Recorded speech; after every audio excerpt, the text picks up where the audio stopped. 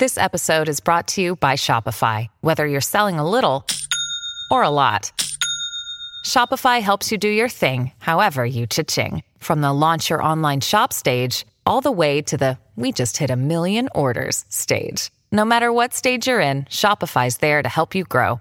Sign up for a $1 per month trial period at shopify.com/special offer, all lowercase. That's shopify.com/special offer. Welcome to The Gaggle, an AZ Central podcast where we chat with reporters and experts to keep you fully informed on the state's political news. I'm Yvonne Wingett-Sanchez, and I cover national politics for the Arizona Republic. I'm Ron Hansen. I'm a national reporter covering the Arizona congressional delegation. Today, we're talking dark money. On Friday, March 29th, APS finally confessed to being behind millions of dollars worth of dark money ads that were intended to push people away from candidates who support solar energy.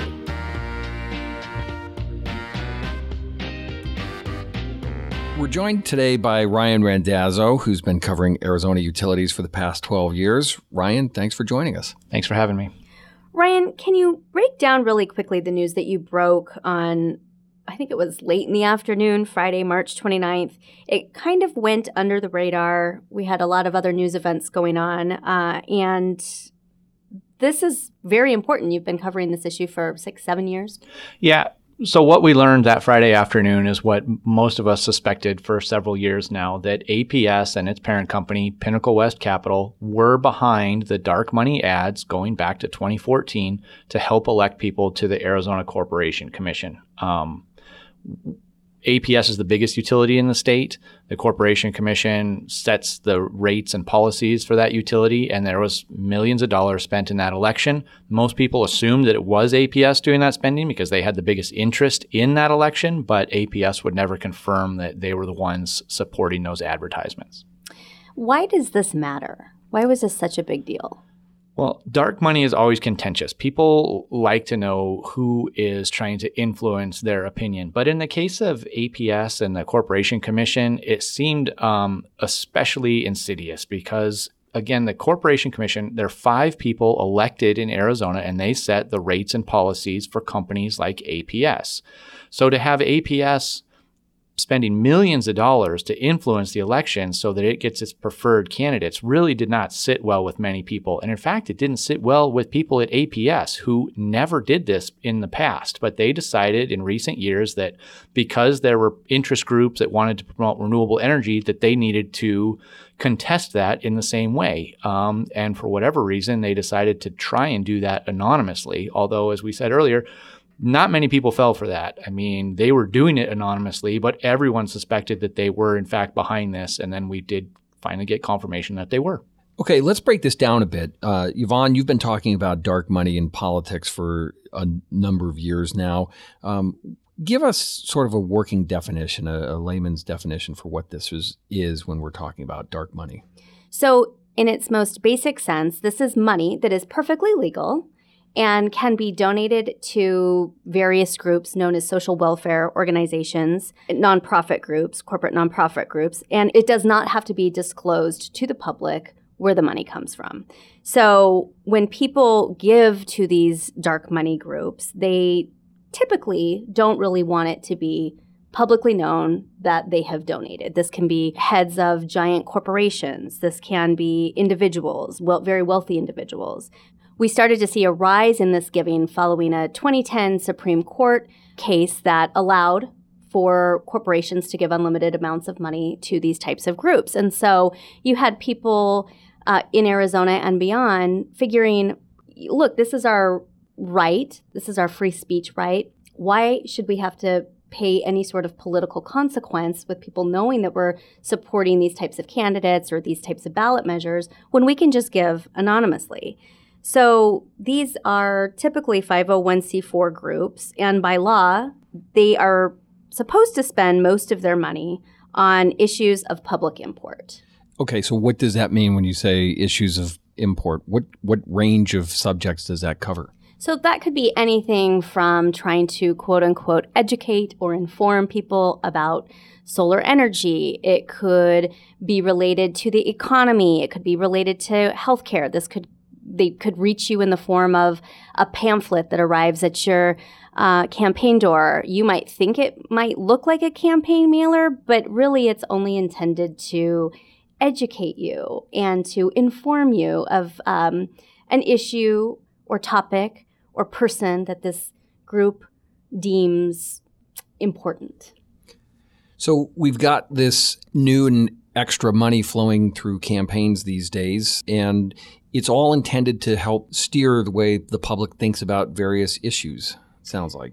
Yeah, and the amount of dark money in many Arizona elections have really risen since 2010. We saw a record amount of spending in the governor's race back in 2014 on ballot initiatives. And again, as Ryan said, for a lot of people, this is a very contentious issue because it comes down to transparency, right? Like, who is funding these campaigns from the outside? And really, what do they want from their money? Supporters of dark money will say it's their right to anonymously contribute to these groups to advance certain policies or ideas without retribution. Others say it's really a destructive force in American politics because there isn't a lot of transparency. It could lead to issues of conflict of interest, especially when you have candidates who are supposed to be on a board or a panel to regulate corporations. It just leads to a lot of questions as to why wouldn't these people be beholden to the very people who help put them there? So in the case of APS, Ryan, we now know with 100% certainty, as if your reporting hadn't already established that these guys were spending a lot of dark money to elect the regulators that they preferred. They didn't always do this, though. So how did we end up in that posture? Well, it really goes back to before that election and APS sort of having a rough time with its regulators. And then all the way back in the 2008 election, when you had a Democrat running with a team to promote solar energy. And that Democrat, Sam George, spent a ton of money in the election for the CorpCom, which historically has been sort of a sleepy race. Sam George spent a ton of money, and that triggered matching funds for the other two Democrats. And then that year, you had Sandra Kennedy and Paul Newman, two Democrats, get elected to the commission. And then for the next 4 years, APS had to deal with people who ran on this campaign to promote solar energy and make life difficult for that utility.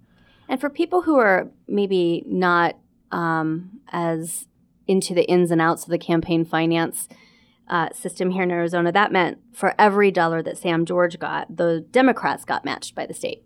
Right. So when he would spend $100,000, then that would trigger matching funds for the other two Democrats. And the other Democratic candidates he inadvertently helped were also pro-solar, correct? Yeah, Sandra Kennedy and Paul Newman, they're extremely pro-solar.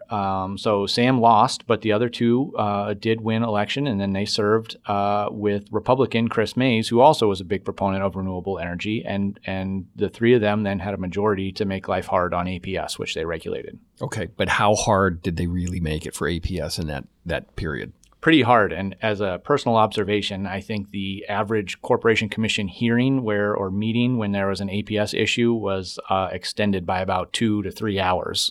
Just a lot more questions, a lot more difficult questions for the utility.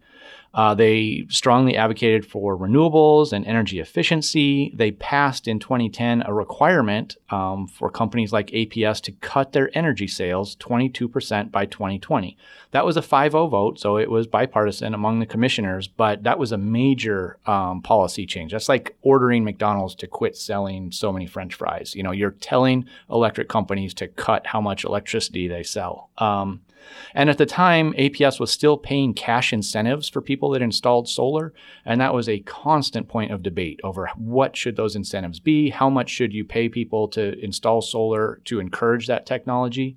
Eventually, those incentives were phased out because solar itself was so affordable that you didn't need to offer those incentives, but it was always a difficult fight. And then the debate changed to how much should a company like APS actually pay customers for that solar energy that they produce at home. So there was a lot of different details that the commission had a hand in deciding for APS. And we're talking big money here, right? Yeah, I mean, there's 1 million customers at APS. So when you talk about, fractions of a penny per kilowatt hour of electricity, it translates into tens of millions or hundreds of millions of dollars over several years. So all these decisions were big dollar. And again, having people who really wanted to crack down on the utility serving as its regulators, that made life hard for the company. So this is all kind of what set the stage for APS's involvement in dark money back in 2014. Right. So they had already seen big money come into the Corporation Commission elections, basically on the other side, for people that would make their regulatory environment difficult. And then they are gearing up for a big policy change in rooftop solar, again, over how much you pay customers for their surplus energy. And there's 2 Republicans running that year, Vernon Parker and Lucy Mason, and they're being supported by the solar industry, a group called TUSC, which stands for Tell Utilities Solar Won't Be Killed. So APS sees that, the industry is going to back candidates, and if those candidates get elected, they've pledged to increase the use of solar.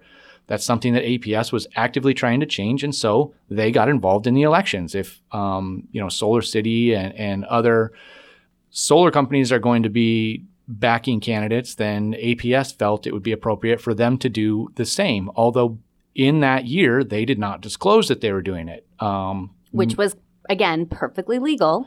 Perfectly legal to do, but just did not sit well with many people. And then what happens is the 2 Republicans who APS supported and was widely believed to be supporting won. So Tom Farese and Doug Little, 2 Republicans, win election to the commission. Now they're going to regulate APS. And the fact that APS was widely believed to have contributed, and now we know they contributed, really cast a shadow over those 2 regulators. They never were able to escape that.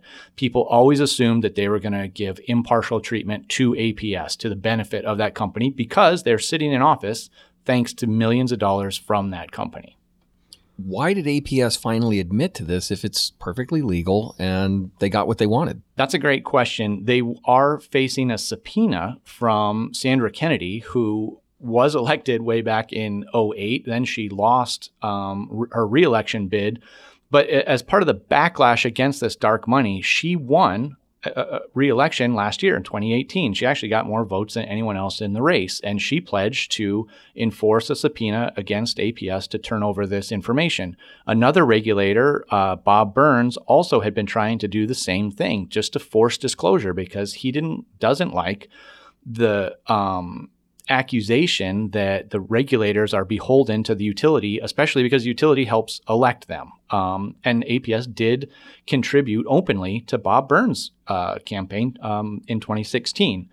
So they're facing a subpoena. When they responded, they said they still don't think the subpoena is legal, but that they were voluntarily releasing this information. And in the 450 some odd pages of documents they released, there was one page that detailed how much money they gave to dark money groups in 2014, and that money then flowed into the Corporation Commission race. So would there be any other reason that they made this disclosure now? We knew that they were facing the subpoena deadline from the Corporation Commissioner, Sandra Kennedy. But we also know that APS has been under federal investigation by the Department of Justice. We'll get to that in a second.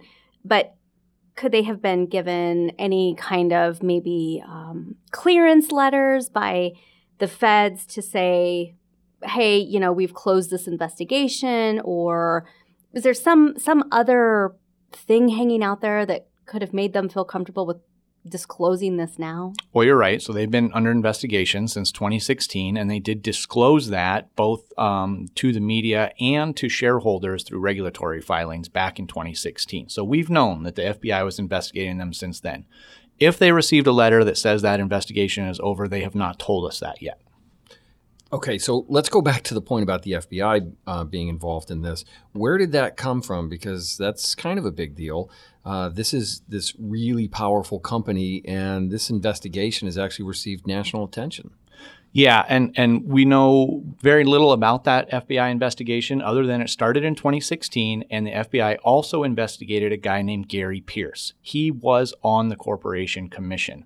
And Gary Pierce's son, Justin, ran for Secretary of State, and he also received a lot of dark money funding in 2014.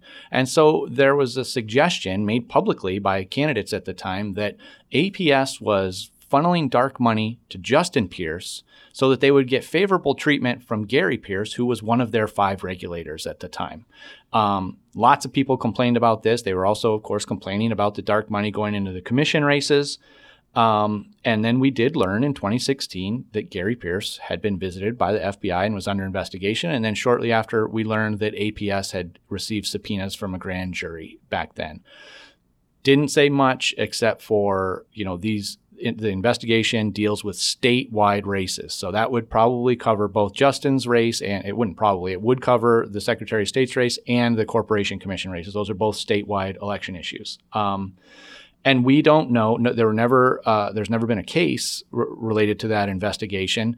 There was a separate corruption trial involving Gary Pierce, something the FBI learned about while investigating this. They learned of ties to a water utility in the East Valley. That did go to trial, but nothing with APS ever did go to trial, and we don't know whether that investigation is concluded or not. It could be the reason we learned this, though. So since 2014, when APS made its big splash with dark money, how did their spending habits play out in the years after that? Well, they spent even more, but it was less contentious because they were telling people that they were doing it. And it didn't it still doesn't go over well with folks that the utility can help pick its regulators, but it's much less controversial when they just say they're doing it rather than money shows up from dark money groups in the elections. Last year in 2018, they set aside an account to get in the Corporation Commission races, but they didn't spend any of that money. Why they didn't do that is anyone's guess, but everyone running for the Corporation Commission last year basically had a platform that they were going to crack down on APS. So maybe they just didn't see it working to their benefit to get involved in that race. And at the same time, they were spending a historic amount fighting a clean energy ballot measure. So their attention was sort of set aside on the Prop 127, which would have increased the amount of renewable energy here. And again, they spent a record amount in that and avoided participating in the CorpCom elections. It felt like the investigation, the broader investigation into APS, Pinnacle West, really had a chilling effect on how other donors decided to spend their money or contribute during the last cycle too. I mean, we did not see the same type of dark money spending and contributions this last cycle compared to 2014, when it was just like no holds bar, the gate was open, and we had, I think it was tens of millions of dollars in just the governor's race. It felt like it just really affected how everybody else decided to spend their money too. Yeah, and I'm guessing here that part of that is just a realization that the backlash from the public might not be worth spending the money darkly. That when the story becomes, anonymous spending and anonymous sources, and that the media focuses on what we don't know, then the message that these groups are trying to put forth gets lost. So I just have to end this episode on this note of this is really why journalism matters, because if Ryan wasn't out there pouring through 426 pages of documents late on a Friday night, you wouldn't know what you now know. So you can support local journalism by subscribing to azcentral.com. Ryan, that is it for today. Thank you so much for coming in. I'm sure our Gaggle listeners will be hearing from you soon. And if you have any questions, you can reach out to me on Twitter at Yvonne Winget. And you can find me at Ronald J. Hansen, and that's Hansen. And I'm at Utility Reporter. If you like the show, please subscribe and leave a rating wherever you get your podcasts. Remember, your support is what makes it possible for us to do this each week. Today's episode was edited and produced by Taylor Seeley, Katie O'Connell, and Kayla White. Thanks again. We'll be back next Wednesday.